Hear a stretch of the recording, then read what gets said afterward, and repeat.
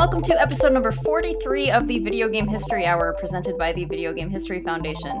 Every episode, we'll be bringing in an expert guest, someone who's done their research or lived through it and has an interesting story from video game history to tell. Except this one. That's not what we're doing at all in this episode, because we're going to be talking actually about a trip we were just on in Chicago. Anyways, My name is Kelsey Lewin. I'm the co-director of the Video Game History Foundation. I'm here, as always, with Frank Cifaldi, the founder and co-director of the Video Game History Foundation. And yeah, very different looking episode today, but I think you guys are going to enjoy it. Well, it's like here's the deal. Like Kelsey and I were out for a good 8 or 9 days or something like that on a little preservation trip. And we didn't want to skip a week of this show, but we also, we didn't want to try to record one on the road or anything like that, just for quality issues. And also we totally didn't have time. We had no time at all. But also, I mean, I think this is a good opportunity to, because we're not writing a blog post or anything about this trip, to just kind of just talk about, what this work trip was. Because I think a lot of you would enjoy hearing sort of the behind the scenes stuff that goes on at the foundation like this. Yeah, I assume most listeners are people who don't just care about learning about video game history, but also care about what the foundation is doing to preserve video game history, at least a little bit, right? You better. Say yes. What's wrong with you? But yeah, so Kelsey and I were in the Chicagoland area for something like 8 days. If you're in that area and you're our friend and you didn't know that, that is on purpose. We really, really didn't have time. Like we had a very, very booked 8 days, and we even tried to book some time off, and it didn't end up working out. And we worked through it. We ended up dumping ROMs instead of going to a Cubs game. Yeah. So yeah, I mean, this is the kind of stuff that we do occasionally. We hadn't really done it so much during the pandemic for obvious reasons, but sometimes we kind of get the call like, "Hey, I've got some interesting stuff. You should come check it out, and please help me figure out what I should do with it. Like, should I sell it? Should I donate it to you guys, to a museum, stuff like that?" And that's really how this one started. I was contacted by the daughter of a game producer who lives in the Chicagoland area.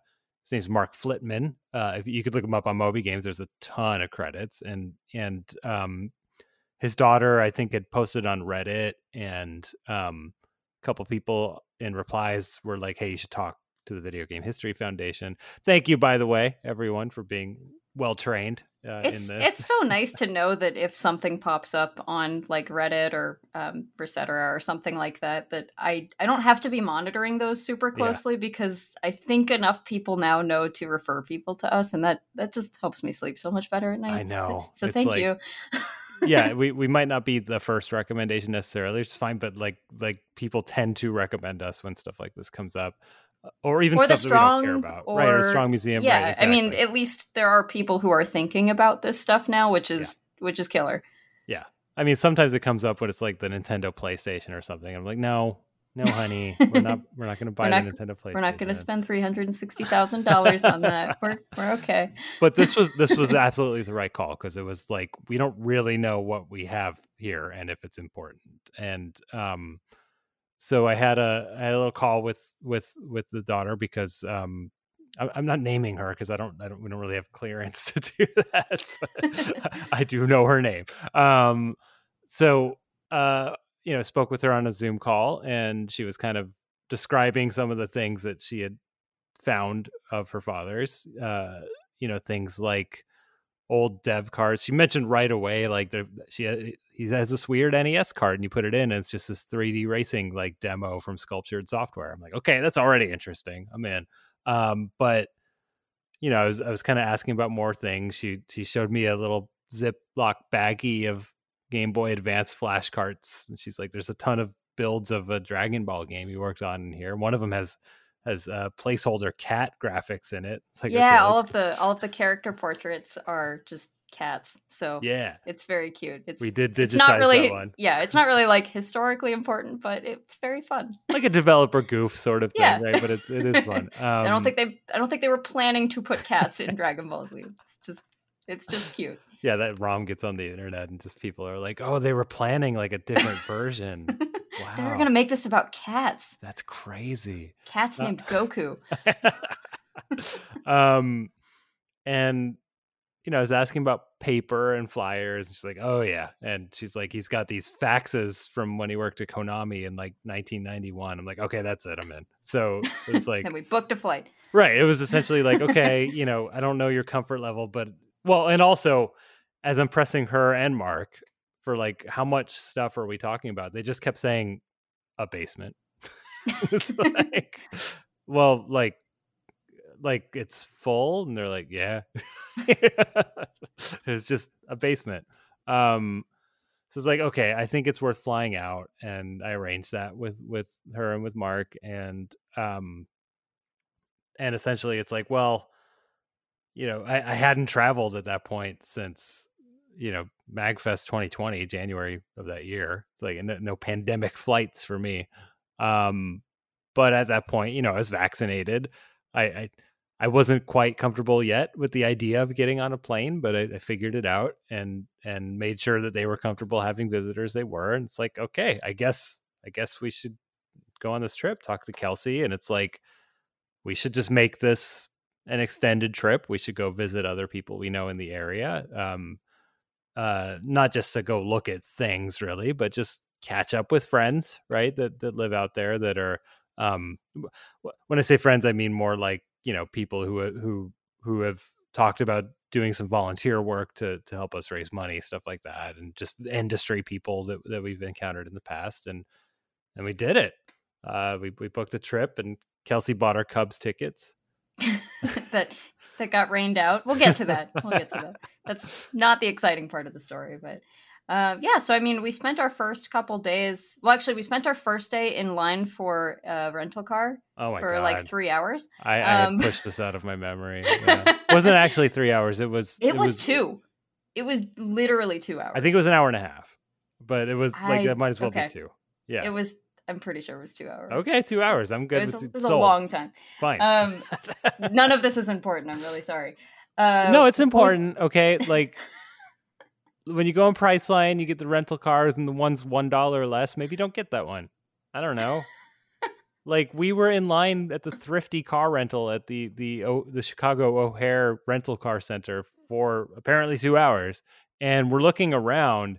And all the other rental car companies, there's like no line, and there's people just waiting. And tried in desperation on my phone to like book another car and cancel this one, but couldn't. And we could have spent like $20 more and gotten 2 hours of both of our lives back if we had known somehow. So I don't know how to prevent this in the future. Other than what you just said, maybe just get the one that's $1 more. Yeah, every time. I don't know. Yeah. I did look on our way back out of Chicago to see if the thrifty line was still the longest line, and it was.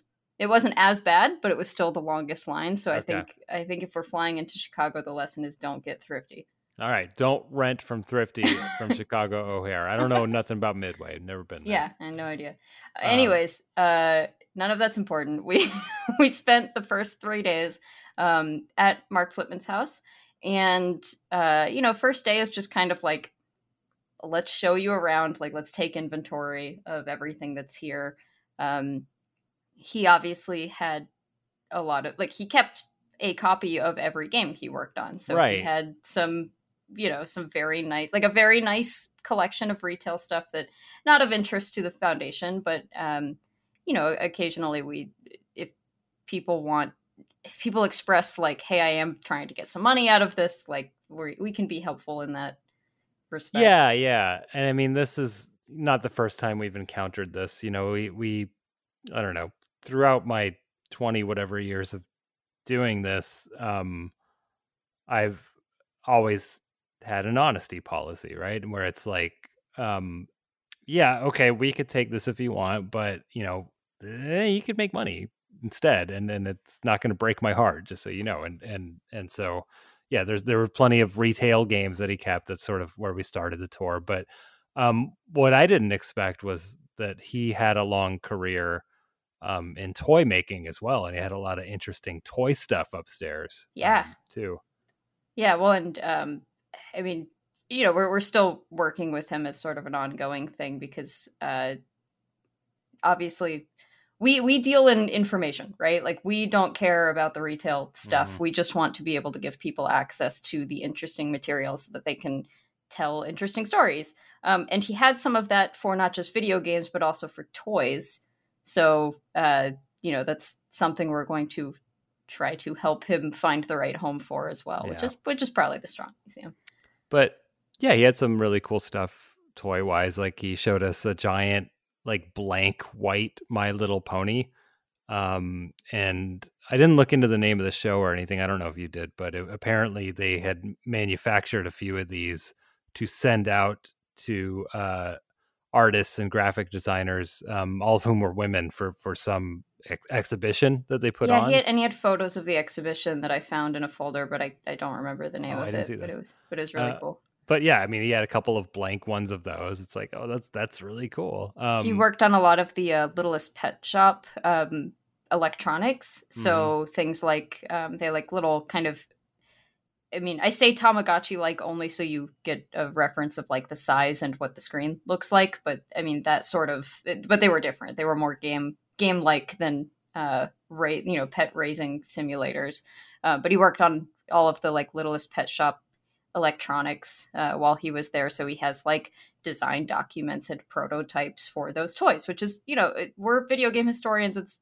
But we can still see like how cool something like that is. Yeah, and totally, can imagine what that would be for a toy historian, Well, and what I appreciated is that he had, well, I mean, so we're in the basement at this point. So he's got a big basement, with shelves and shelves of this kind of things and tubs. And he, like, hoarder's not the right word at all. Like Mark is someone who recognized value really early on. And it's organized. Yeah. Oh yeah. And But the point is, all the stuff that he has is like of value, either sentimentally or historically or even monetarily, right? Like nothing in there is junk. He has just a basement full of really cool stuff. Yeah.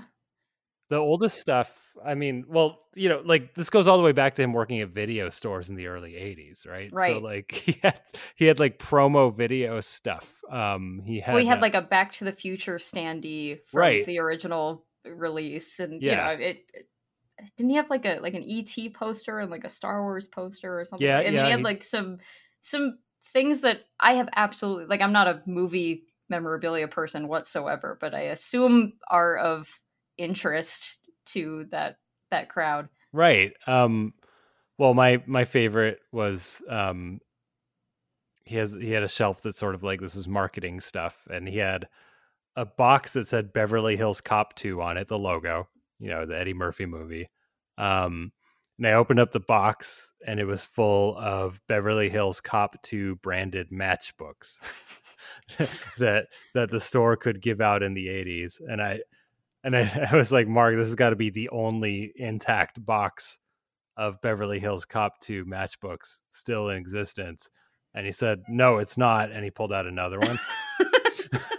So that's the kind of character Mark is.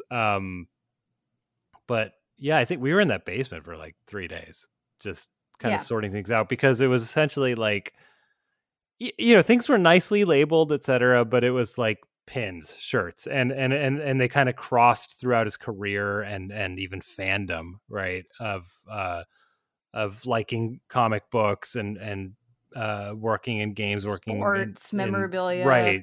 Yeah, a lot of that stuff. So we spent a long time just kind of sorting out the game stuff just to see what was there and what the action plan would be, because really the point of being there at all was helping him figure out what he has and what he should do. Like should he sell all this stuff? Should he donate it to an archive? Should we digitize some of it? So I mean, where do we even go from here? Like, should we just talk about a lot of the game stuff we found? Yeah, I mean, so just so everyone's clear, I mean, the obvious conclusion is that yes, we are going to digitize a lot of it. We already have done some of it. We are going to have to return because there's a lot. But yeah, I mean, we should just talk through some of the stuff that we found there, because I mean, he was at Konami. He was at Atari. Wait, like pop quiz. Let me see if I can go through his career. Okay, yeah, because you can do it in order. I think I can. So it was Mindscape, and then Konami. So Mindscape like 89, 90. Konami like 90 to 92. Pulling up his New York games. Hold on. Yeah, go for it. Okay. Should I wait for you? Yeah, okay, go ahead. All right, so Mindscape. You started Mindscape. Mindscape NES days, like 89, 90, onto Konami, like 90 to 92, something like that. Producing games, he's producing like Tiny Toon Adventure, stuff like that. I think one of the Ninja Turtles games. I think from there he moved to Long Island, New York to work at Acclaim. And then he was there until maybe 98, and then he got a call to go back to Mindscape, but this time in the San Francisco area. I believe after that was EA. Midway. Midway was the next one? Yeah. I thought he was at EA for a minute. Okay. I was trying to fit EA in there because I thought he was there for a minute. So, okay. So then Midway, I guess, was after that. And then from there was Hasbro / Atari, but mostly on the toy side, but a little bit of interactive. So yeah, he did some games at Atari, kind of like Game Boy Advance era. Yeah, and that's where the video games end, and then he's mostly toys after that. Right. So well, you basically nailed it. You just added an EA in there for some reason. Sure he wasn't at EA? It's not on his Moby games, so and I didn't see anything EA related when we were going through his stuff. All right. Well, I'm still stuck in there. I don't know. So most of his output was console games, a little bit of PC at Konami, which is kind of cool, like Bart's House of Weirdness and Ninja Turtles, Manhattan Missions, stuff like that. What'd you say? I said, and at Mindscape. That's the second true. Time. Not as like a production role, but like to your point, yeah, he was testing. No, when he went back to Mindscape. Oh yeah, you're right. You're right. But his earliest days, he was testing games for like the Commodore and stuff like that. The first game he actually worked on in some capacity was Dirty Harry on the NES. He was essentially a tester role at Mindscape, but he went out to the studio. I think it was the Canadian studio, right? Or was that Gremlin? Or I don't know. Whatever studio it was, he flew out to help him sort of finish it up, and he did some level design while he was there. And he has his paper drawn maps of Dirty Harry from designing the game, which is really cool.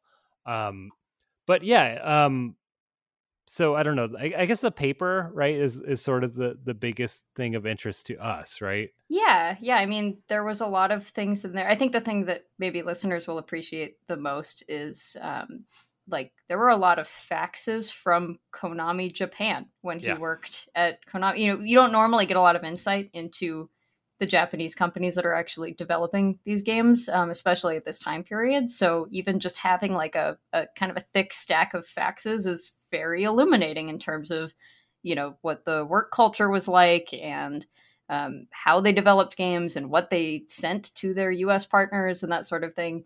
Yeah. So we got a lot of really cool stuff out of that. And some of it's that's pretty funny. Well, that's the thing with the faxes. He didn't like save every fax. He just had a file that was like funny faxes. So like the Konami stuff was all just funny. Like there's a fax alerting the company that like the Konami van caught fire and is gone now. But it wasn't Konami's fault. That's the essence of the fax. There was something about the laser scope where they named and shamed an employee for having too big of a head to fit that. Like, I can't remember the guy's name, but they were like, and they called him a big head. Yeah, unless you're like Tommy Big Head over here. Yeah. I think the best one for everyone was the Konami song. Yes. So which he had a copy of and we did digitize. Yes. It might have already been online, but it was not. Oh, okay. So in 91, Konami to all the employees sent, a message letting them know that we've commissioned a song to help encourage you in your work. It's a brand new Konami song. It's just like a ballad singer that the president of Konami happened to really like, is the impression that I got. That's the impression I get too, right? And it's a very boring song. It's not like Konami. No, it's it's a very boring sort of ballad, right? But he had it on CD, and he let us crack the shrink wrap on it, which is very kind because it wasn't online. I did in our kit, which was 75% there, I would say, our road kit. We learned some things that we need, but in our kit, I did bring a disk drive that could do the sort of low level reads required for accurate audio reading. So we got a proper FLAC through EAC of the Konami song, both the lyrical and the instrumental. And he had paperwork that was like, explaining the song, and it's like, we'll be playing it in the lunchroom today, so you can hear it, and you'll all get your own copy. Here's a translation of the lyrics. I think they were about stars or something. Do you remember? Something about the stars are always shining even when you can't see them. Yeah. I don't know. It's supposed to be inspirational. So that's why you should crank out another Castlevania. Yeah. Yeah, exactly. I don't think it gets too much more charming than that. That's got, I don't know. There's some good stuff in there. I mean, he had, what he had a lot of was reference material. Yeah. And specifically reference material that licensees would send him. I mean, like what comes to mind for you, Kelsey, when I say that? Well, I mean, he got some movie scripts for some of the, and then revisions on those movie scripts for some of the, like comic book games and stuff that he was my God, there's like producing. 6 revisions to Batman Forever. Yeah. Yeah. And I mean, well, if we're talking about the major one is the unreleased game that he worked on, which is the Marvel 2099 game, which they sent just an absolutely ridiculous amount of reference material. Yeah, so 2099, you're probably not too familiar yourself, Kelsey, but Nope. I'll explain to you and also listeners. It was you know what Marvel Comics is, and there is a universe of characters, and they started a new universe in the 90s called 2099, and it was like what the Marvel universe will be like in 100 years. And it just looks like weird versions of all of the so like Spider-Man 2099 is like he's got weird costume design. It's because I would have assumed it's like them all grown up, but instead it's just like no, it's 100 years later. It's a new generation. Yeah. It's the new Hulk. For some reason they all still exist, but they're different. Yeah, well, the biggest power that a superhero has, Kelsey, is their legend. So that legend has to live on even when the body doesn't. So did someone else just be like try to find a radioactive spider? And I didn't hope read it this worked crap. Out? I don't know. But yeah, so essentially, Marvel had character designs for tons of 2099 characters, and one of the games that Mark was spearheading at, I think it was for Mindscape, right? Like he was at Acclaim and he went to I don't know, Acclaim or Mindscape. Was in the 2099 universe, so he had a lot of reference for that. Yeah, it was Mindscape. What comes to mind more for me was the reference material for the Simpsons stuff he was doing for Konami, because he had from whatever the Simpsons studio was, Gracie or whatever it was, he had basically what looked to me like all of the character model sheets and designs from the first season of The Simpsons specifically. So, really interesting because that's the season where there are incidental background characters that don't have names. Like there's no such notion of that in The Simpsons anymore, right? Like anyone in the background is like, oh, that's Nelson. That's a person. That's Ralph Wiggum. But like back then it was like you had the Simpsons family and, Mr. Burns and Krusty the Clown, and like almost everyone else was just a background character with no name. So seeing designs for those is really cool. He had some drawings that Matt Groening did for him, which I imagine Matt in 91 was probably appreciative because Mark was a fan of Life in Hell, his comic strip. So he's like, can you draw Binky for me? So Matt was probably like, oh, you're not asking for Bart. That rules. And it's actually funny. Remember the envelope? Oh yeah. It was absolutely, we're like, that handwriting, That's the Simpsons pretty logo. sure. I'm pretty sure that Matt Groening just wrote this. Just addressed So it was this like to himself. Mark Flipman at Konami, and then the address and stuff. It's like Matt Groening doing it himself. Yeah, that was good stuff. I think my favorite paper was the complete design document from Japan for Tiny Toon Adventures on the NES. Yeah. So that was really cool. There's a lot of drawings in there that I don't think are in the manual or anything like that. He had tons of paper designed for all kinds of games he worked on, like Steel a lot from Harbinger. There was a ton yeah, of Steel yeah, Harbinger. There's also because he was a producer, there's a lot of like just pitches and yeah. that sort of thing in there. I mean, some of which have very fleshed out design documents, some which are just like a one-page pitch. But I mean, it's pretty illustrative of like, here's what they were thinking about at this time period, even if a lot of them never made it further than that. You know, like there's some insight on that, which is really, really cool. Yeah, and I mean, you know, on that note, there's interesting scripts he has for things that never got produced. So he has a Watchmen script that I don't know if they were, you know, in the like late 90s trying to do a Watchmen game or something potentially, or and it's a known script. It was the Sam Hamm script. If you're familiar with that stuff, he had a script for a Sergeant Rock movie I wasn't aware of. I just talked to Mike about it. He's like, "Oh yeah, Schwarzenegger was going to be in that." It's like, okay, I guess that's known. But I guess you know whoever he was working for at the time was considering like a tie-in movie game. I mean, that didn't happen. But yeah, all kinds of interesting paper. A lot of like pins from CES. Like Mark's someone who really likes toys and gadgets and just grabbing, you know, fun stuff from shows. So he kept a lot of those pins.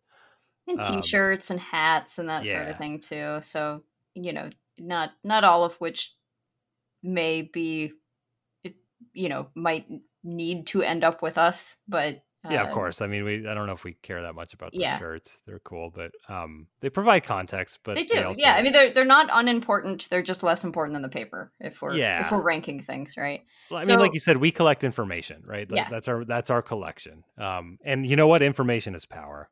So we collect power. Wow. But yeah, I mean, I think some interesting shirts that come to mind are like he had a very small print run of shirts for the 2099 project that no one ever saw, because no one ever saw that game. Right. I can't remember. He didn't have a Bubsy shirt. Right? No, he did. Shirt. Yeah, he had a Bubsy 2 shirt, I think. Okay. Oh yeah, it was like the He's Back one. We went to 2 basements in a row that had Bubsy shirts, so we mix them up. Oh, he had the Bubsy plush. Yeah, I know, and unfortunately, the Grail. Unfortunately, his daughter recognized that that's not something he should donate to us, so we're a little sad about that. But someday, if we say that jokingly, I mean, you know, like we have a small Bubsy collection that we're proud of. We do not literally need a Bubsy plush, but if you could see video right now, behind Frank is sort of the Bubsy collection. Standee, there's a Bubsy mug, there's a Bubsy got a couple pin buttons and pins. If I turn the camera around, there's that poster for the cartoon pilot. There's no camera for these guys listening. Well, it is for you. Okay. Yeah, so I mean, we ironically like Bubsy around here. So to sort of wrap up the Mark stuff, I mean, we ended up on the last day just taking full inventory of what it is that we feel needs to be digitized. Well, even jumping ahead a little bit, because before that, we did sit down and digitize all of his EPROMs. That's true.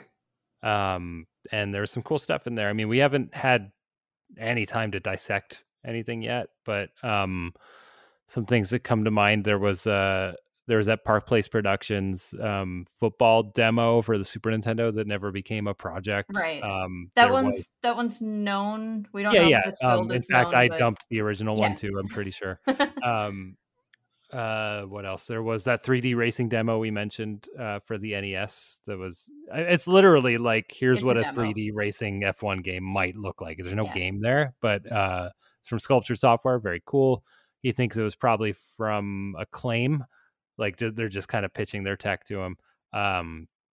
There was an unreleased Game Boy game that That's is right. from Spidersoft, and it's Blackjack and Solitaire. And while it doesn't say this name, it's Poker Face Paul. It is. It's the same. It's the exact same like graphics, just in black and white. It's got the same dude in the game. Yeah, which may or may not be Paul. I don't know. Yeah, I don't know. Kelsey, would anyone care about those 4 gambling games on the Game Gear if they weren't called Poker Face Paul? I don't think so. And I think even in my head, I give them inflated importance because that name, well, I mean, not only does it have a good name, but also then I had a coworker named Paul that we called Poker Face Paul for a long time. So, yeah, in my head, it's like probably a much more important game than it ever actually was.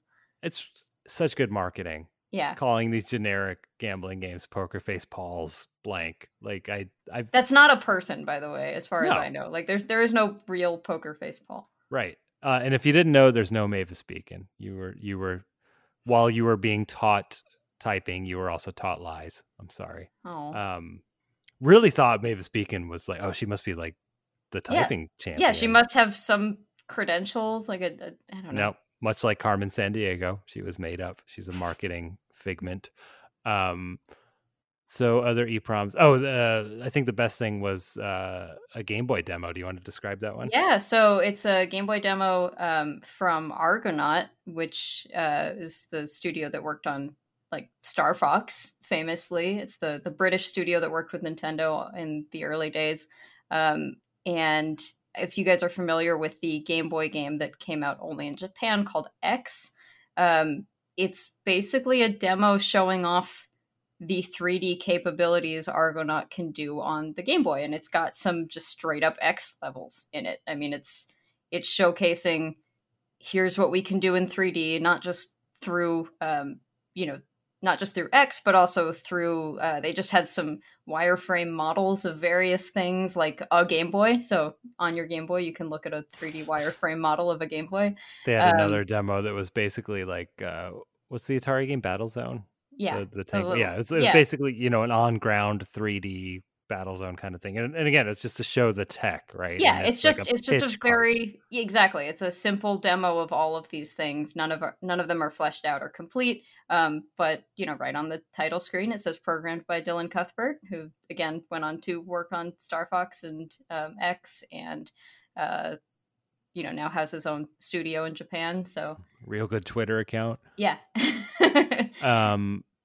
So yeah, I think we absolutely got through all the EPROMs. Those are the ones that were like notable. There's a bunch of Super Nintendo stuff I haven't looked at all. Like I assume most of. I mean, Jelly Boy. And a lot of those are like Plock, for example. He had nothing to do with Plock. I think it was just the Pickfords being like, hey, we just finished our new game. Here it is, sort of thing, and we're looking for a new project. So I don't presume that a lot of what we digitized was like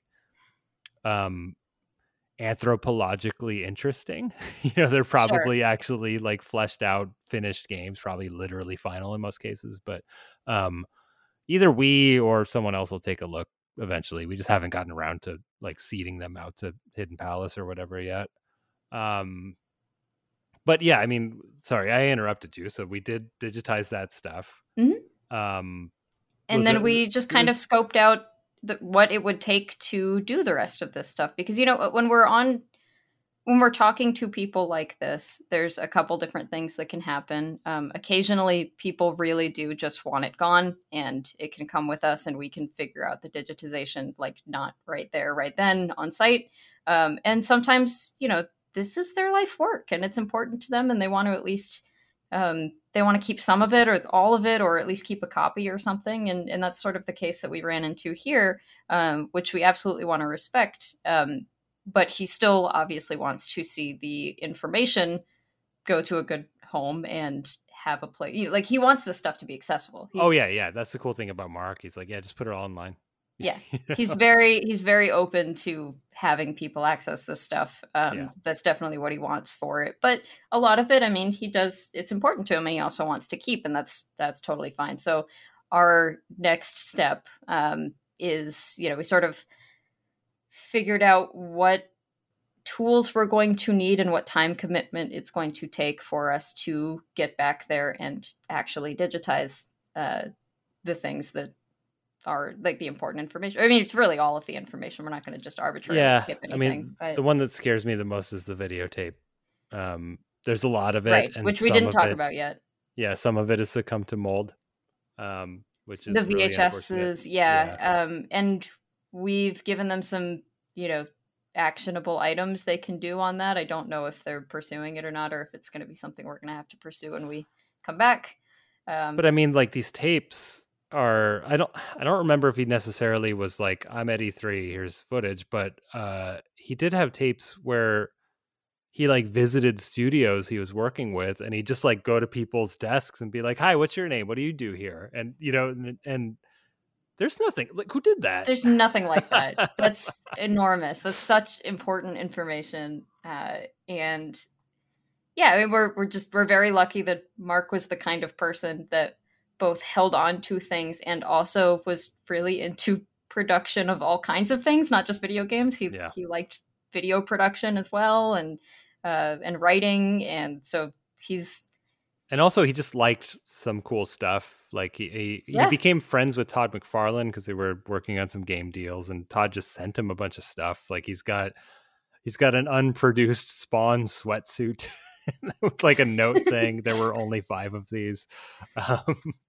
Like Todd sent him, Todd had hardbound Spawn 1 through 12 for like friends and family, and sent Mark 2 of them for some reason. So I mean, what else?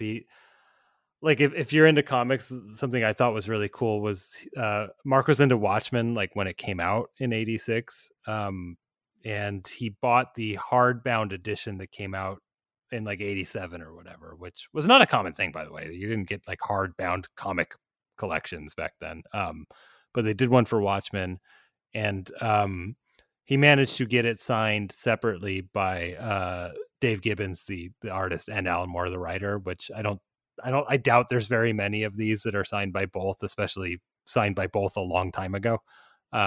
So that was a really cool item, I thought, as well. But yeah, tons of promo for his games, right? Like he produced Maximum Carnage, and I think, was kind of creative lead in a lot of ways as well. And he had all kinds of Maximum Carnage stuff. He had store banners.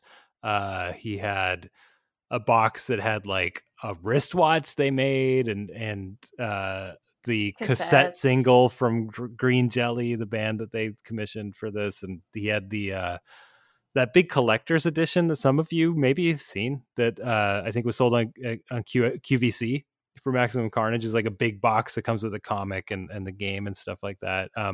He had that still in the shrink wrap, which first of all is a little crazy, but then it's signed by the 2 licensing people at Marvel he worked with. So it's like, I don't know if you felt this way, Kelsey, but it's just like looking at all this stuff together, it's like, I don't want to break up any of this. Yeah, it's a very personal collection. Yeah, I thought it reflects all of the work he's done a lot. That is what he kept, is the things that he worked on and touched, and so and what he kept is a reflection of him. Yeah. So I don't know.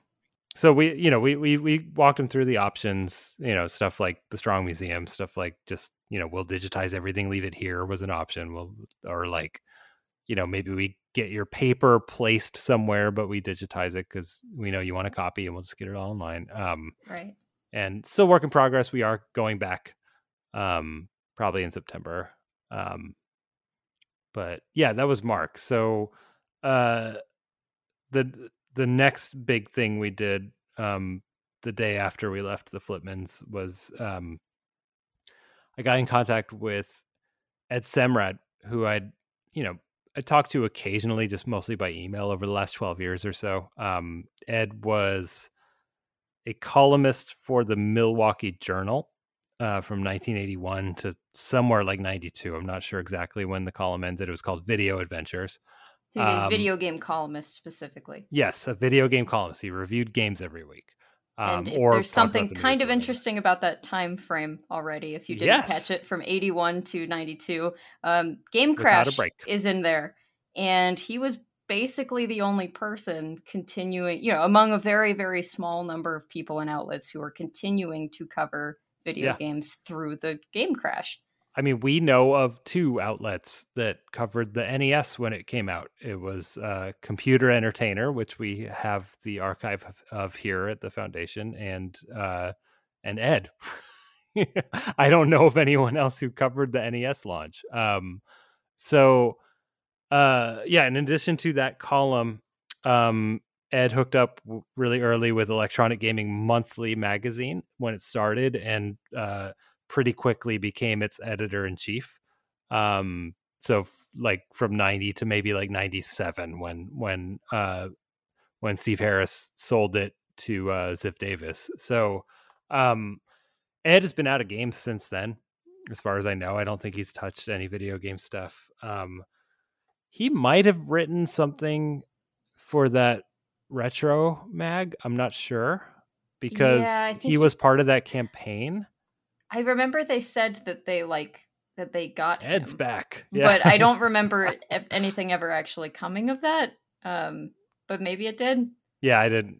I guess we're both admitting we didn't read retro. But essentially, this is someone who's been out of video games since 97 and hasn't really talked about his days at EGM publicly. And we were very fortunate to have Ed invite us over to his house when I emailed him, letting him know that we were going to be in Chicago and we'd like to say hi. And so we drove out, and lovely couple, the Semreds. Yeah.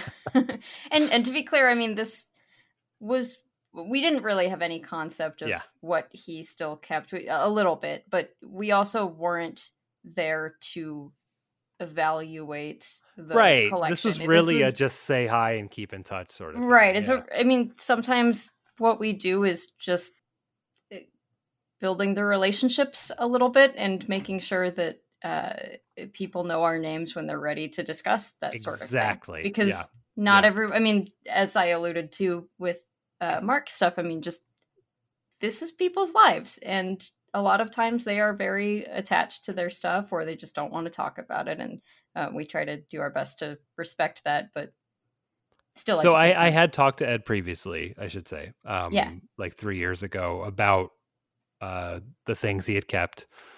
And I had some notion of it, but Ed was like, it all stays here. It's all for my son to figure out when I'm gone. And it's like, great, good to know.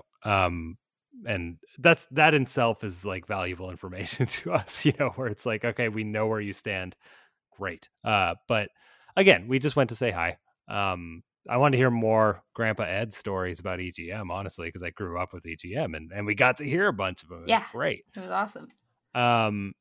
So, he and his wife, Marianne, were very entertaining hosts. They had a pot of coffee on when we came, and some Oreo cookies. We sat out on the brought porch. Out on a tray, which is the best part. You can't just say it's Oreos. It was Oreos on a tray. That's true. It was served to us on a tray. The Semreds are both of our new grandparents. Is what it comes down to. And they have, as you described, a perfect grandparent dog. Yeah.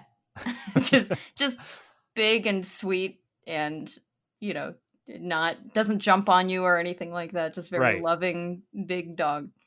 Not the first like grandparent giant dog I've encountered. Like and both that I knew were the same, which is that they are very calm, but there's still dog in there, and like willing to play. Yeah, as soon as you throw a ball, like it's on.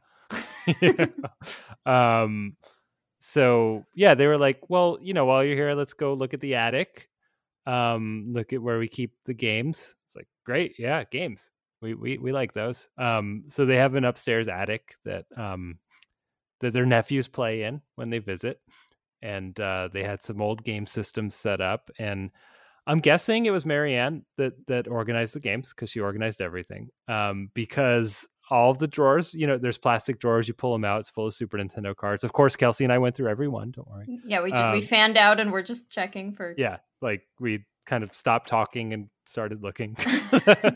But the reason I say I think Marianne organized it is because like the very last drawer at the end on the bottom, I think is the I don't know what these are drawer.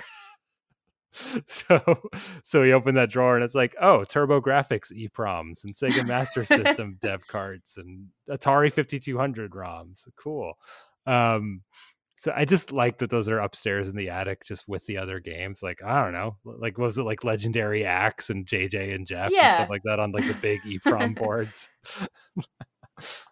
Yeah. So, we got excited about those and kind of, I guess mostly explaining to Marianne what they were, because obviously Ed knows.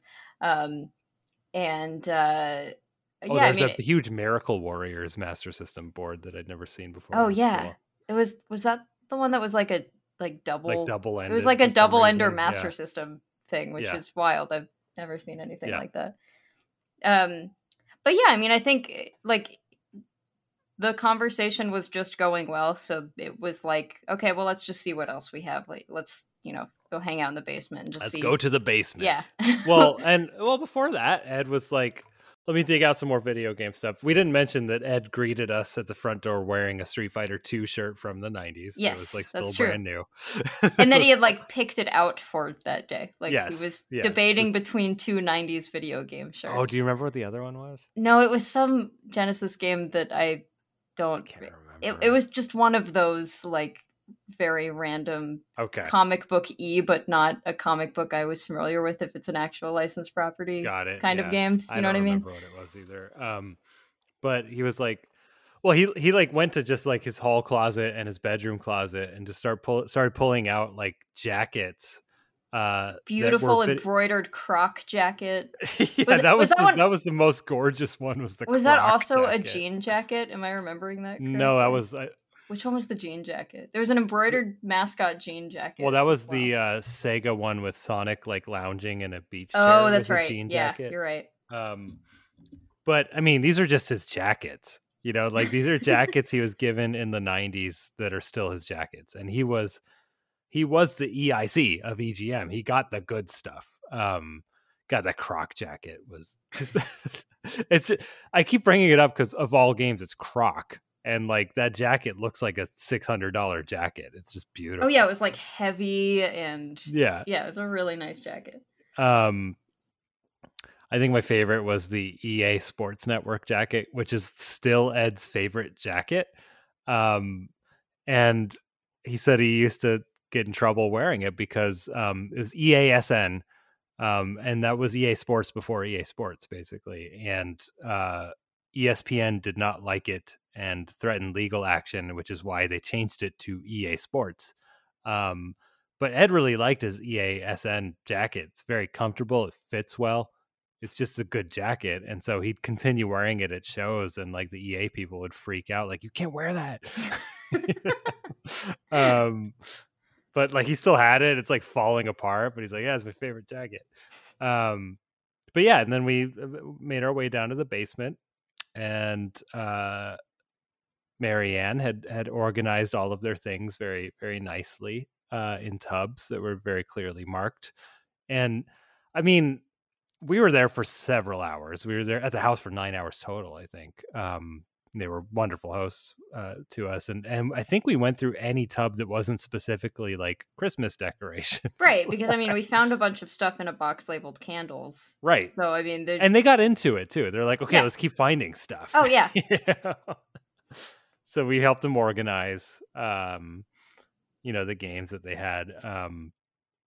And they were all over the place, but I'm just trying to remember where it kind of started. I think the first tub that we really looked at was pretty old stuff for Ed. It was like early 80s personal game accomplishment stuff. So it was like paperwork related to getting his Activision high score patches and things like that. Yeah, that's exactly it. He actually, I think, still had his photos that he mailed to Activision to get into the Activision's newsletter with his high score. He's very proud of that. In fact, he had his patches framed upstairs in the attic. We didn't mention that. They're all sun faded, unfortunately. But yeah.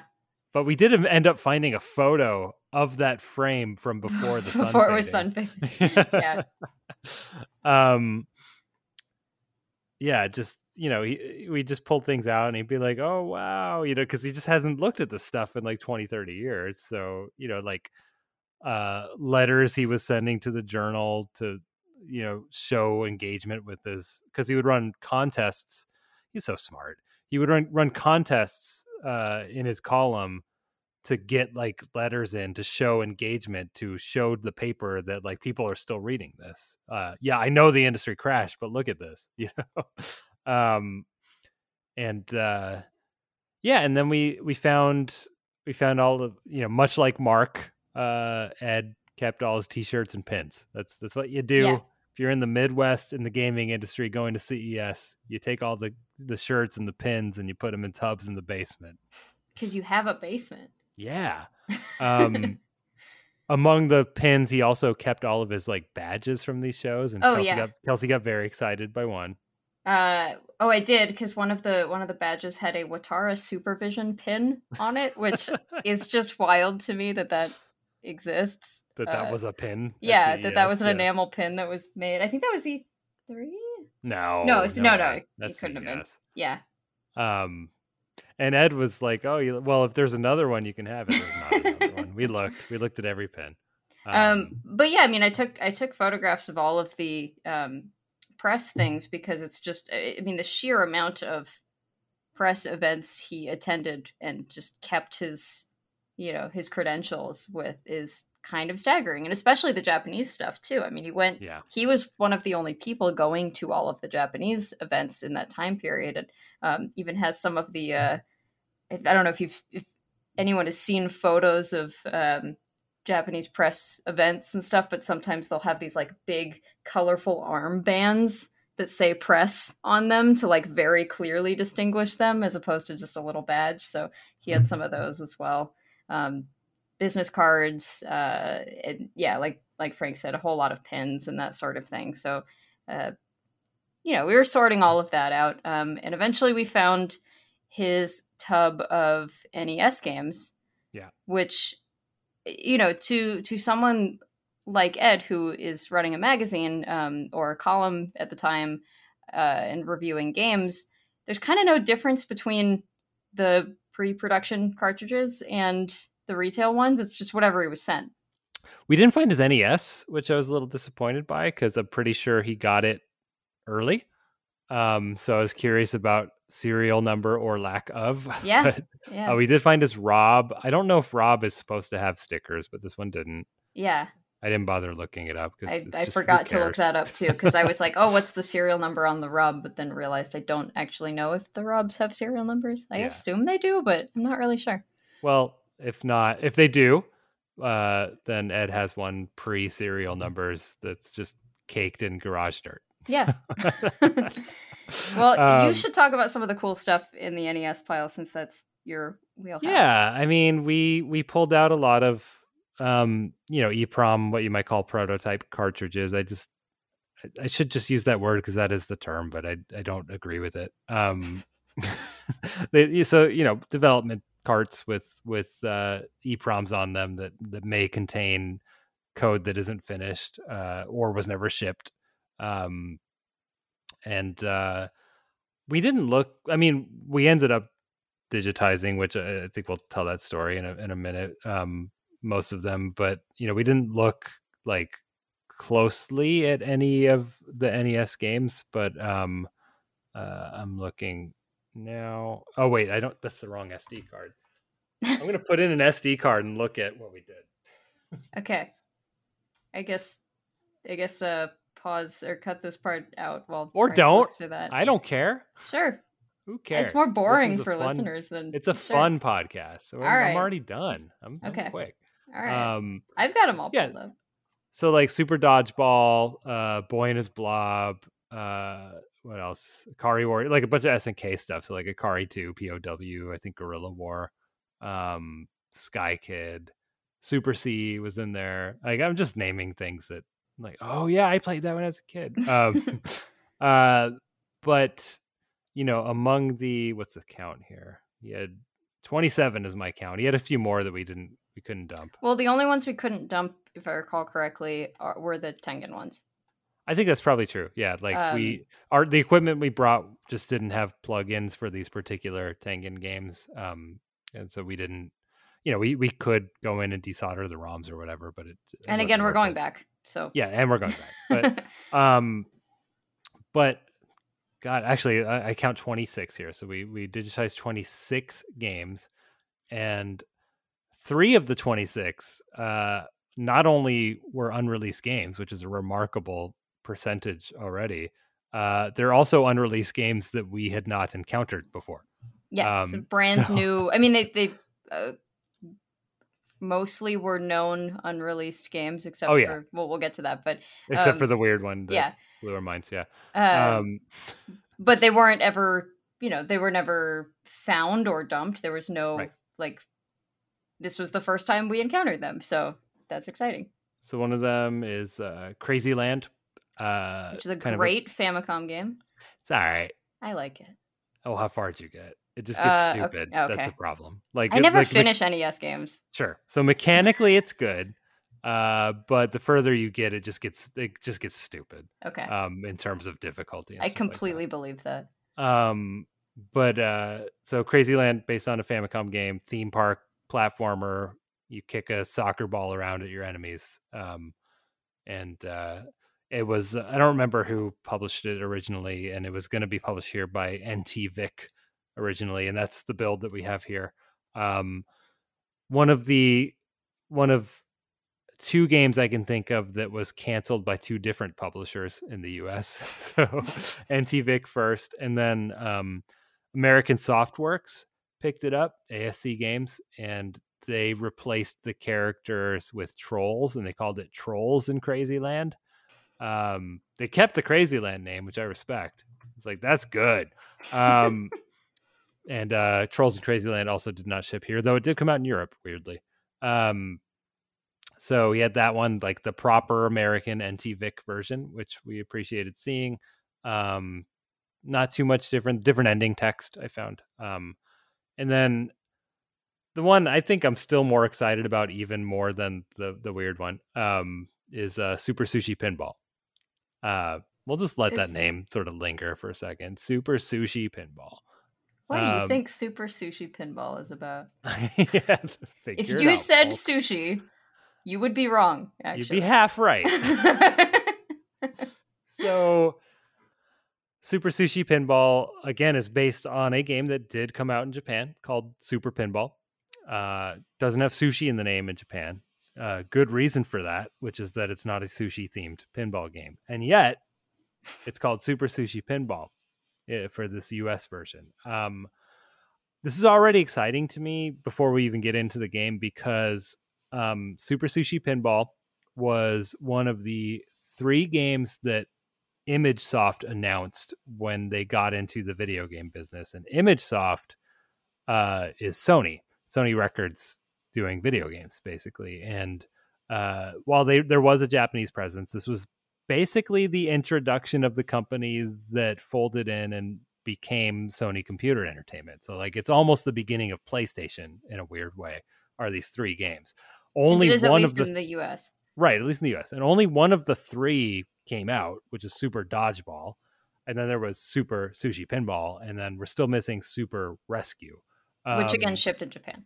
Yes. As I forget what it's called, but yes, and that is the other game that comes to mind that was canceled by 2 different publishers here, actually, because that was canceled by ImageSoft, and then ASCII was going to release it as Blaze Busters. And if you know your Famicom library, I don't know the name of it, but it's the one where you're bouncing firemen off like a trampoline or whatever that they hold out to catch people who fall from the roofs. You're bouncing firemen from that to rescue people in a burning building from their windows. But anyway, Super Sushi Pinball. You turn on the game. There is a brand new cutscene that is not present in the Japanese version, Super Pinball. And it is the Statue of Liberty making you a piece of tuna nigiri. She slams it on the table and she's like, here's your sushi. I'm the Statue of Liberty. And then that is followed by a text scroll that goes on way too long. In fact, hang on. I have a video I recorded, so I'm going to look at the timestamps here. 10 seconds. There's a text scroll that goes on for 1 minute and 43 seconds, which is a long time to read just white text scrolling slowly on a black background. And this text scroll is just like the history of sushi. Sushi was invented in Japan because they put rice around the fish to preserve the fish. And sushi's really popular, and people in the US like it because it's low in calories. And they invented the California roll, and now when sushi came to America. And then it goes through some like sushi terms, like, you know, some words you might want to know if you're ordering sushi. Yes, and it's like, and in America we call them sushi bars. And if you're in a sushi bar, there's a counting system. So like one sushi is this, and this long scroll, like I said, 1:40 or whatever. And at the end, it's like, there is no sushi theming in this pinball game that you're about to play. But we thought this would, you know, you'd enjoy reading about some sushi. We have hidden some sushi in this game. Good luck. And you press start. It says Super Sushi Pinball, like flashing colors. You press start, choose how many players, and then you play a pinball machine that is car themed. Yeah, it starts as sort of like a 50s looking, you know, cars and gas stations kind of aesthetic. Yeah. And eventually goes into some like sci-fi stuff and space themed boards and that sort of thing. But no sushi. Nope. So if you get a game over, you see the Statue of Liberty again, and she shrugs and then sips some tea, and then it says game over. In like a Japanese style mug. Absolutely. Like, yeah. But if you find the hidden sushi by, I mean, essentially, you know, completing enough pinball goals, it's the equivalent of beating this machine. Kind of, you know, common in video pinball. There's a way to beat it, but you keep going. So you can spawn a piece of sushi, and it cycles through different kinds of fish, and it tells you what kind you get when you collect it. And then you see the ending, and the ending's like, wow, you really like sushi, but to be a sushi master, you must learn how to use the chopsticks.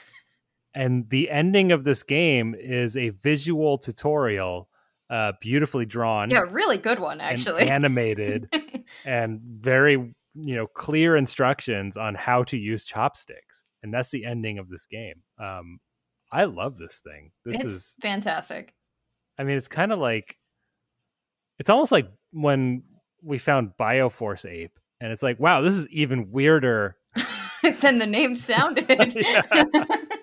Like, I had read in a preview, like, you know, it's a pinball game and it starts with an explanation of sushi. And it's like, really?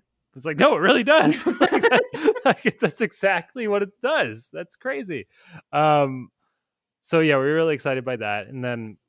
And we should mention that we actually had a lot of trouble digitizing this one at first. Oh yeah, and it was our fault. Well, sure, but I mean, so, you know, the equipment that we were using on this trip was an analog NT, which is useful for digitizing NES ROMs. So be a little specific here, just say NT Mini, because there is an NT that doesn't. Sorry, you're right. Yeah.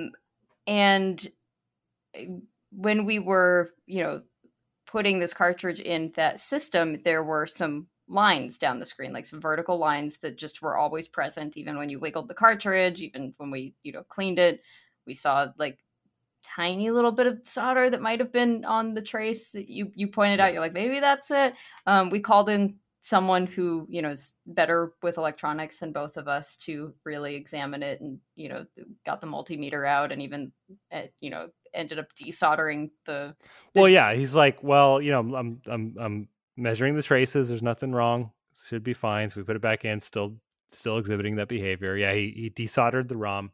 I dumped the ROM directly, you know, because as opposed to, I mean, I'll back up because we're getting kind of technical. So it's like the device that we brought, the idea is you put a cartridge in because it's just a console, but instead of playing the game, we run a program that instead of just playing the cartridge, it takes the data off of it and puts it on an SD card, and then we can put it in a computer. So that wasn't working. So what we did instead was we took the actual board that was inside the case and the actual ROM chip. We melted the solder in order to remove it from the board. And then I have in our kit a reader / writer for these ROM chips, and we write it directly that way. And I'm still having trouble getting that direct read to run.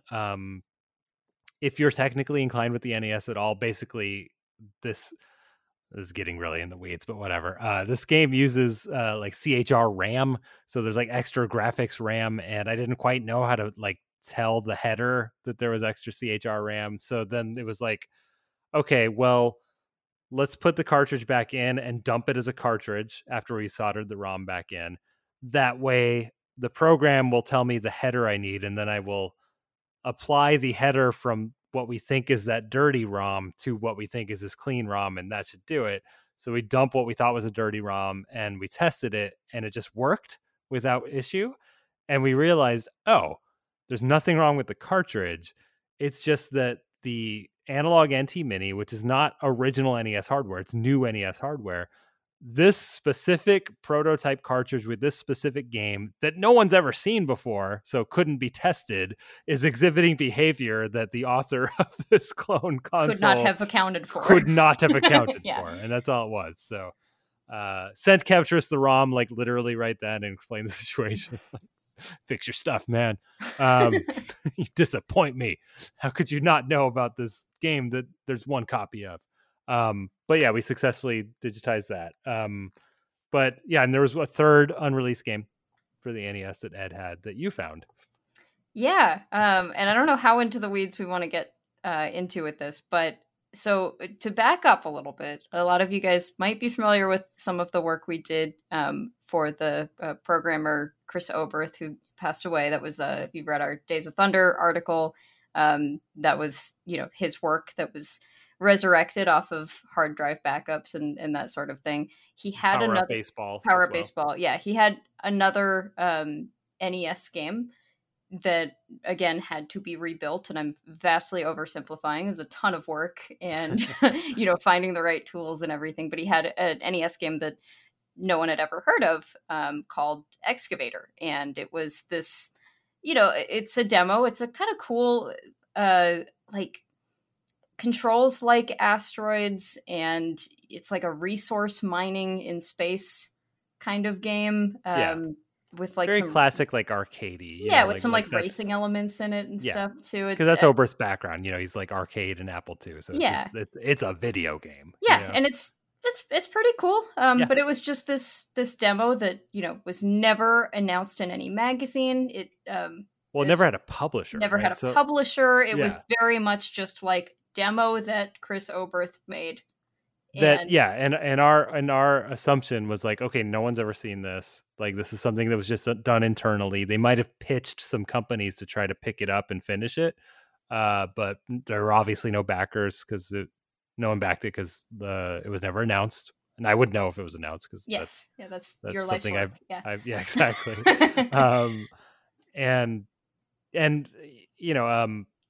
Long story short, when we talked to Incredible Technologies after that Power Up Baseball article, we mentioned this game, and we'll talk about this way more in detail later, but we're going to publish it because they've actually allowed us to. They've gifted us the ability to publish the game as a fundraiser. So, and it's unfinished right now. So it was a 3-level demo of no music. 6 level, no music. Literally very a prototype. Yeah, that's why I don't like the designation prototype for like finished games on reusable media, because it's like, no, a prototype is this thing. This like unfinished. We're just trying this out. Does this work thing? But yeah, Kelsey's going through the NES games and like she just kind of froze, like her brain was broke. Yeah, my brain just kind of stopped and short-circuited because, again, this was not a game that we expected to ever... I mean, it might have existed on a cartridge. It was in Ed's basement for some reason. So I pulled out a copy of Excavator and, just kind of, without being able to form words, handed it to Frank, who had a string of expletives to say. It was like just the weirdest thing. The best thing that we can come up with, because there's no way that, and Ed agrees with this, there's no way that EGM would have like started review, like they wouldn't have sent this to review to EGM as an editorial policy wouldn't even cover games that weren't done yet. It's like, if you send us something, it's done, and that's Right. what we're looking at. So like, they would not have seen, even if this game had a publisher, they wouldn't have gotten it early in this state. Right. Yeah.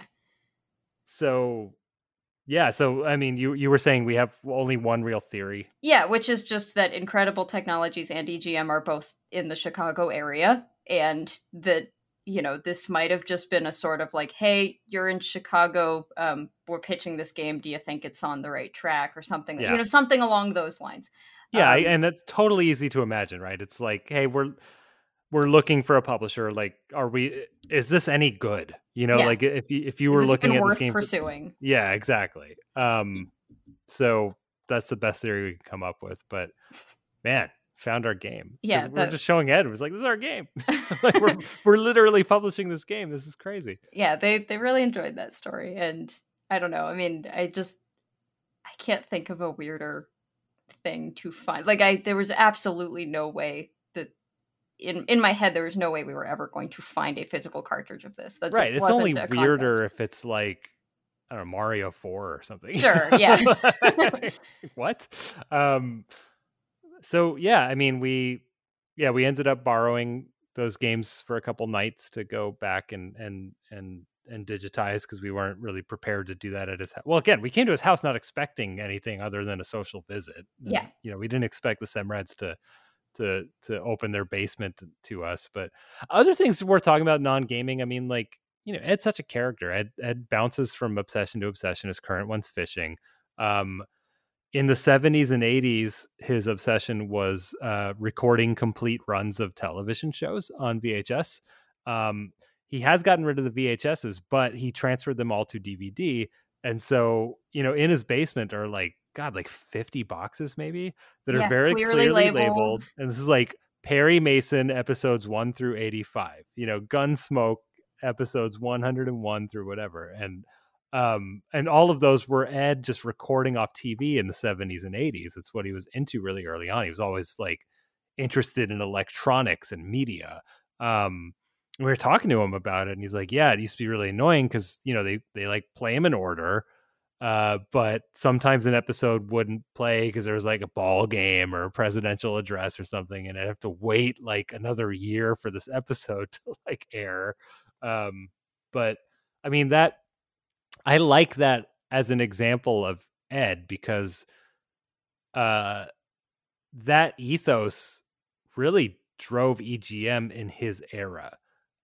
He was a completionist when it came to the magazine having screenshots of anything that had screens. Yeah. Which means he went to extreme lengths that other magazines did not go to, usually for good reason.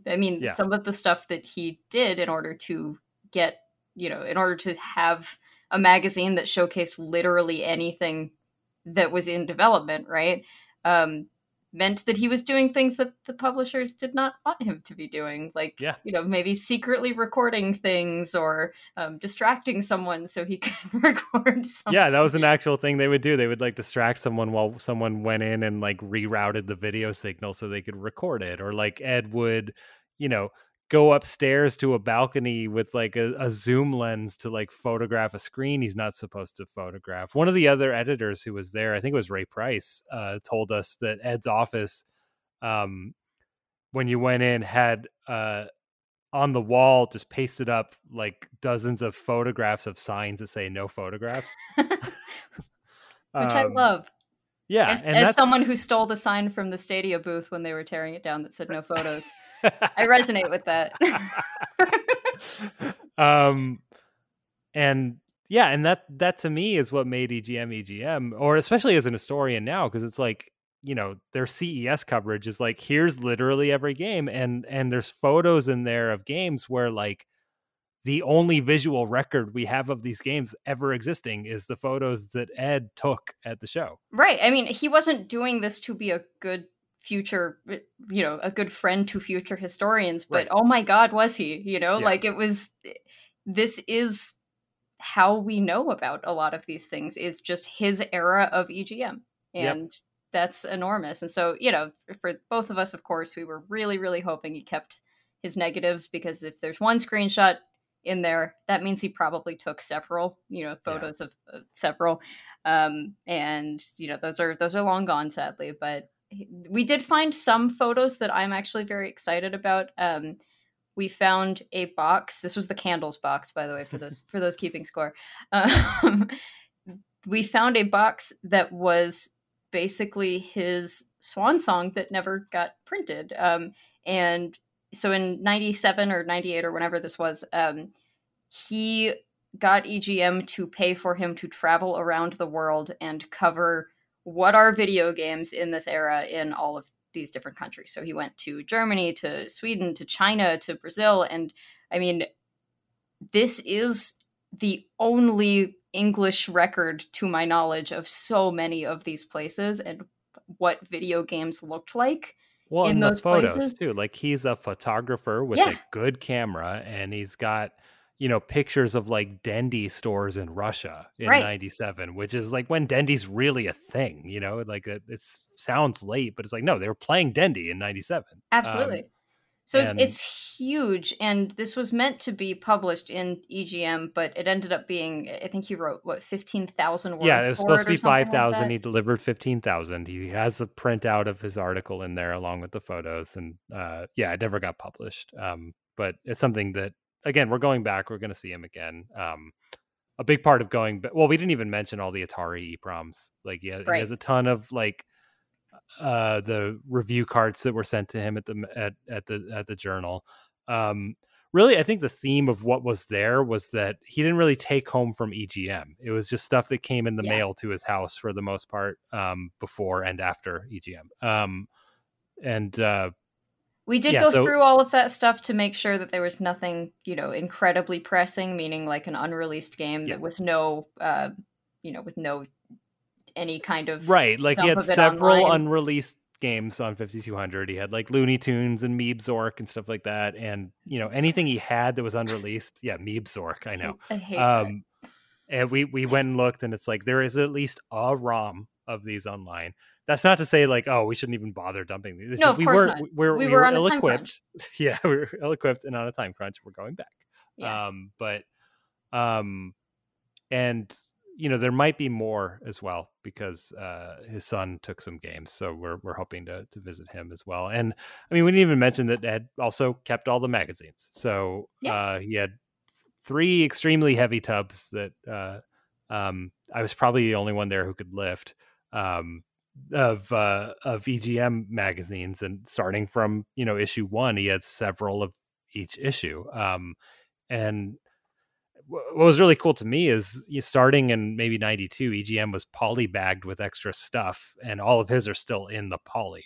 So now we can go through all of our inserts. Yes. I mean, you'd think that there might be some record of like what went with what, but no, that's kind of what we're building right now. I mean, there's not really a record of which insert went with which magazine in a lot of cases. So his still sealed ones are going to be pretty valuable, and like, okay, all right, this random, leaflet or whatever goes with this issue. Yeah, if there's time next time, I'm just going to photograph the front and back of each bagged issue. And so when we go back to the library, I mean, we do have like, it's probably like a foot tall of just magazine inserts that it's like that are orphans that we don't know where they go. So that could be valuable info there. But I mean, other stuff for me that was cool there. He had, any variant cover. He had one of each of. Anything that was weird with EGM, like there's an issue that had Road Rash on the cover that had to be recalled and edited. But he has, a before and after. It's really hard to see. So now I know what to look for, which I really have to do. It's just like the Honda name on the bike blacked out. There's not even the name. There's no Honda name on it. Yeah. There's just like a plate on the bike that had to be covered with like a square block. I don't know why. But yeah. So I mean, that was the biggest part of the trip. We borrowed the EEPROM carts for a couple nights, and we set up a little home base in our hotel. We rented a meeting room. We invited some friends with tech experience over to help, and friends with like equipment that we needed that we didn't have. And we had a little dumping party, which was cool. And then, yeah, I mean, it's going kind of long. That's really the two like big visits for us. The rest of it was just kind of catching up with people. I think the maybe worth mentioning is catching up with Incredible Technologies, right? Yeah. And I mean, Incredible Technologies was a really cool visit because we ended up meeting up with, it was meant to just be like one or two people. It ended up being kind of a party because on our like second or third day in Chicago, we got an email from, I forget what his official title is, but he's in marketing. And he was just like, hey, I saw your Chris Oberth work. Chris worked at Incredible Technologies. And he's like, I'm starting to go through all of our source and that sort of thing. And, can we talk? And we're like, great timing. We're meeting with your boss in 2 days. So why don't you just come along? So he did. And we found out his name is Kevin. And we found out that he is just the best person they could have possibly hired. I don't know if you guys listened to episode 39 that we did with Matt Van Roon about the Tex Murphy tapes. He is their Matt Van Roon. He is the fan, the Golden Tee fan that, got himself hired and is now doing all of the sort of extracurricular work of archiving everything, finding everything and archiving it. It's not all extracurricular. They actually do have reasons, business reasons to go through it too. For like Arcade 1-Up, for example, did that Golden Tee cabinet, and they were able to provide some source for that. And I think the coolest thing they told us about, well, I don't know if it's public, so I'm just not going to talk about it. the vintage courses thing. I just don't know if that's a thing that's happened yet. Yeah. So whatever. The point is there's someone there who's now going through that stuff, and that's really exciting. And reaching out to us for like help, but also to like contribute to our archive with their work, right? Which is really cool. And with trade magazines, because Incredible Technology that came up. Kept a lot of their old coin-op trade magazines, and those are a lot more difficult, as you can probably imagine, for the library to acquire than like Nintendo Power or EGM. So we're still missing a lot of that. And so Incredible Technologies was very, very nice in they're going to send us a lot of copies of stuff that we're missing, which is great. Did you reply to him? I didn't. No, I thought you did. I will. Busy day. Yeah, long day. It's fine. Yeah. Anyway, yeah, it was really fun. We had Jim Zielinski there. We had Hodgman, I think, or Hodgson, the co-creator of Golden Tee. I'm such a jerk, but we had the Golden Tee, people there, along with like the current VP and the current marketing guy, and we were just hanging out, sipping beer, eating. What was it was a Reuben egg roll they ordered. Yeah, it was those were really good. Well, my review is that this particular Reuben egg roll, whatever, but the concept is right. Yes, they ordered it. We were not hungry because we had just eaten, and they ordered it, and we're like, "Oh God, we actually have to try that because that sounds amazing." Yeah. And it was a little underwhelming for what I thought was a really spectacular concept, but I don't. The concept's right. Yeah, I mean, I don't. It wasn't like messed up. It was just it could have been better. Yeah. That's the most important aspect of this trip. And if you're It's from just the Chicago, Reuben egg we were rolls. very full because we had just eaten at Pequod's. So Right. Yeah. that'll do it. What else? We had a Cubs game we had tickets for. It got rained out, even though it didn't rain. So that was weird. Yeah, it was the last game before All-Star Week, and so I assume they were just like, we don't want to deal with delays, so we're just going to reschedule it. But it was frustrating because it was for any sports fan listeners, I assume there's a couple of you. It was a Cubs-Cardinals game. It was a rivalry game, and we had expensive tickets because I really like baseball, and I just wanted that to be like the day off activity. So it getting rained out was almost a blessing because that meant that we had time to dump pretty much all of Ed's stuff. Yeah, our dumping party happened because of that. Yeah, we might not have gotten through we went until almost 11 p.m. that night, and then we went and got dinner at a Omega Pancake House, which Omega is Pancake still House. my favorite name for any restaurant. Check Kelsey's Twitter to see a excellent photo from the Omega Pancake House. It's some good frog cupcakes. Yeah. Yeah, I mean the rest. We visited some friends like Tim Lapatino. We saw Brian Smolik, who was and Josh Sway. Both of which were former guests on the show. Yep, exactly. Did we get a picture with them? I don't think we did. No, we forgot. That's so stupid. We had 2 guests in the same room. We didn't get a picture. I'm getting better at remembering to take photos, but not perfect. We did take some good photos on this trip. Both of those are really good episodes too. Go back and listen to those. Oh yeah, for sure.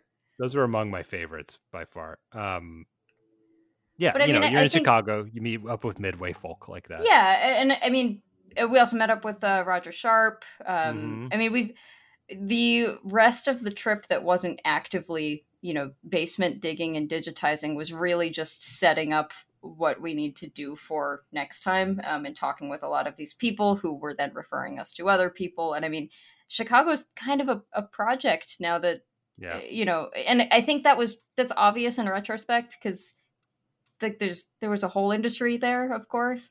But once we got there, it became even more clear, like, okay, there's a lot of people here who we need to be talking to in order to support our mission. And not only that, I might be wrong, but I suspect that, especially when we're talking about like incredible technologies, that these guys don't get a lot of interest from people like us from the like traditional video game world. You know what I mean? Like I think the coin op sector, especially the one that's still alive, like I think that's not even included in the conversation most times. I think that when people are thinking of video game history, it's like Golden Tee isn't something that really comes up as a discussion topic, even though it's one of the largest games ever made and is still going. Yeah. And the same creative team has been doing it for 20 years, for God's sake. They have like tournaments and stuff that have been running for decades. I mean, it's you have to be careful when you're dealing with video game history to not fall into the trap of it just being like the sort of popular zeitgeist stuff that you focus on, because a lot of stuff does get left behind. And, obviously it's important to us to make sure we're covering as much ground as possible. It's not all possible, of course. Obviously so much stuff in Japan is just not currently realistic for us to pursue with our limited Japanese and all of that. But, I mean, it's all important. It's all part of the bigger picture. Yeah, we get asked about Japan a lot, and it's like, yeah, I agree. It's extremely important, but also we're not equipped to deal with it nearly as effectively as we are to deal with a lot of the other stuff. And I wish there was an us in Japan. There is the Game Preservation Society. Again, see a past show. We had a past show with them, but and there is some notion of what we're doing, but I mean. One of the biggest challenges we face here, and I'm sure we talked about this in that last Q&A episode because I'm getting deja vu, is just like we have to focus on what we're the most effective at. And as I'm saying that, it's like we just discussed that we need to go to the UK. So maybe we aren't just in the US or whatever. But yeah, going to Chicago and meeting all these people who don't talk to people about preservation of their work, like that's where we can make the biggest impact on our mission, and that's why we do it. Yep, exactly. This is a good ending. Look at that. Yeah, let's just do that. Okay, cool. This ran kind of long, but I don't. Hopefully, people don't mind. Yeah. And yeah, I mean, this is probably the only content we're producing for this Chicago trip that we went on, but it's an ongoing project. A lot of these are still sort of like, stories that have not ended yet. So yeah, we haven't told these stories to anyone else. So yeah, I don't know. Like, yeah, you as the listener, you're the only one getting these. Wow. Anyway, this has been the Video Game History Hour.